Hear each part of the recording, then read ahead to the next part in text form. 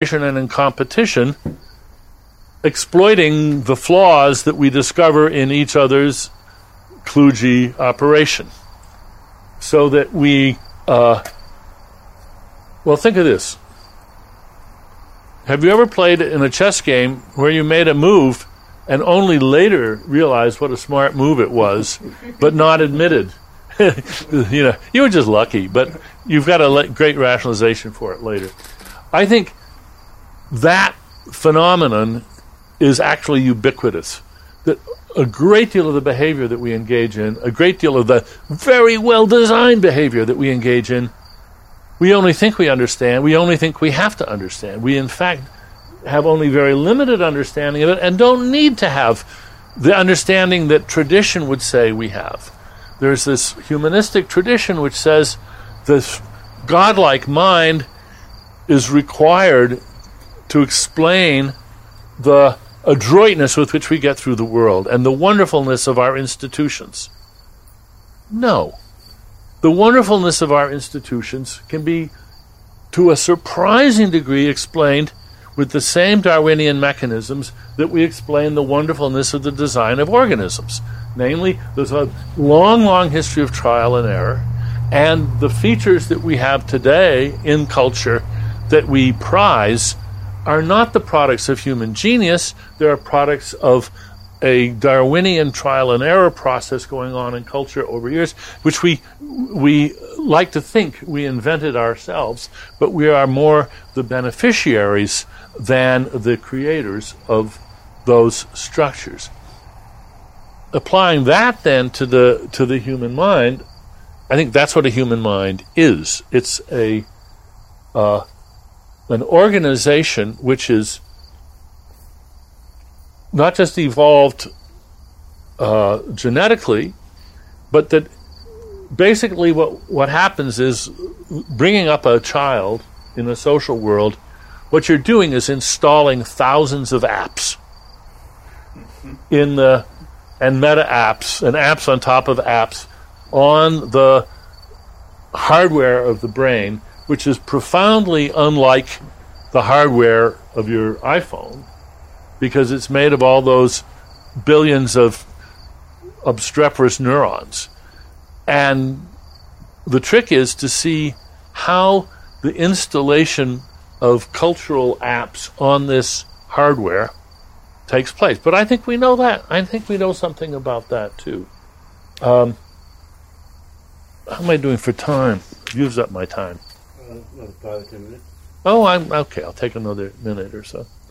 I don't know if you've seen Deb Roy's spectacular work on the Human Speech Home Project, where he got this tremendous data set of his own son's learning language. And what he can now answer is, on average, how many times had a particular word of English been spoken in Davin's presence before Davin started trying to say the word? And it's not very many, it's about 5. And many interesting patterns emerge and are beginning to emerge from that data set now. But if you think about it, remember, a word is a meme. How do you install a meme? Well, the first time the kid hears it, it's just a sound. Second time the kid hears it, it's a somewhat familiar sound, and maybe there's something about the context that's the same. Third time the kid hears it, a little bit more. Pretty soon, by a process of gradual installation, a structure gets established, a little tiny micro-habit in the brain, which is then available to be exploited in various ways. And of course, not always well.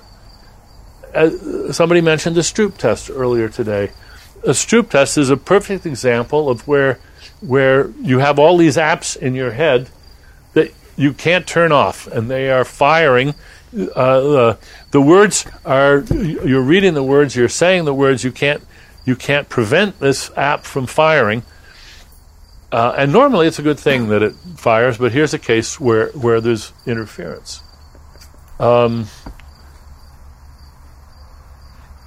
the first talk we heard discussed, no, it was Fiery's talk, which was discussing the relationship between sort of controlled cognition and habit and the sort of brute associations and so forth. And I think he was on the right track there. He was talking about what the high-level controlling mind is a patchwork of kludges made up of the exploitations of the underlying habits, some of which are genetically encoded, but most of which are themselves acquired by basically Pavlovian mechanisms early in childhood. I'll stop there. Thank you. A couple of quick questions. Nobody's started. I'm struggling to understand the interaction between the cultural component and the things that are more, I don't know what to call it, more intrinsic to the mind. And I think it'd just be helpful. An example that's going through my head is, this is a fact from child language development, which is that if you look at, say, children learning to use the word, say, that children to refer to multiple, for pluralizations. Yep. But pluralizations that are awkward, like children rather than childs. Yeah. What you see is, that early on, they get it right. Yeah. Then they go through a period when they've discovered some system, and now they're over systematizing, and And then they say child for a while until they learn the exceptions again. Hold it and things like that, right? And then they get back. Yeah. And that dip is intriguing because it feels like the meaning of the word, sort of the copycatting, feels good for the first part, but the rule learning feels less.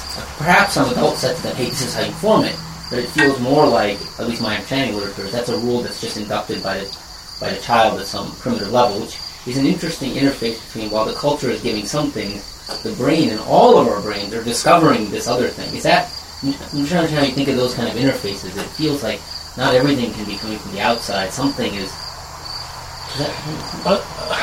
I'm myself inclined to be a real renegade about this and say that the innate components of the language acquisition device have been hugely overestimated, and that what's really happening is that, for reasons we don't yet understand, there really are optimal solutions to certain sorts of communicative problems that are discovered by exploration. I mean, take the Nicaraguan Sign Language, where you have this brand new language which gets more grammatical in a very short period of time. I don't think that shows us much about what's genetically encoded. I think it shows what happens when what's genetically encoded is an intense desire to communicate and a circumstance where you have a bunch of kids running around who have a lot of time on their hands. They're playing and having fun, and they're just being kids, and they're very plastic, very laid-back, and they're just exploring the heck out of the possibilities, and they're turning their home sign into languages, and patterns are being created in front of your eyes. And the fact that the patterns look very much like the patterns of actual natural languages doesn't speak to the fact that there's an innate mechanism that's biased that way, but it speaks to the fact that it turns out that there's some reason why this is the efficient way of doing language. That's I put it much too simple, but I think one ought to resist the innateness view more than is often the case, because after all, if you pass the buck to the biology and say, no, that's innate, then we want to know, and how did the innate structures get genetically implanted in the brain? And there better be some answer in terms of how our ancestors' early explorations with language sort of drove them into these patterns. So I think that with bird song, we have good examples, right? There's some bird song that is innate, and the birds will produce the song even if they're never exposed to it, and others which are learned in different, often similar species. So there's an example where we can actually distinguish, unlike the humans, between the two possibilities and find evidence for both. Yeah. And I suspect it's probably similar in humans, basic language. So I think that, there are definitely going to be features of the mind which are encoded. Oh, sure. Of course there are. But just, I would say, a lot less than has been advertised. Dan, thank you. Thank all of you for coming. Long day.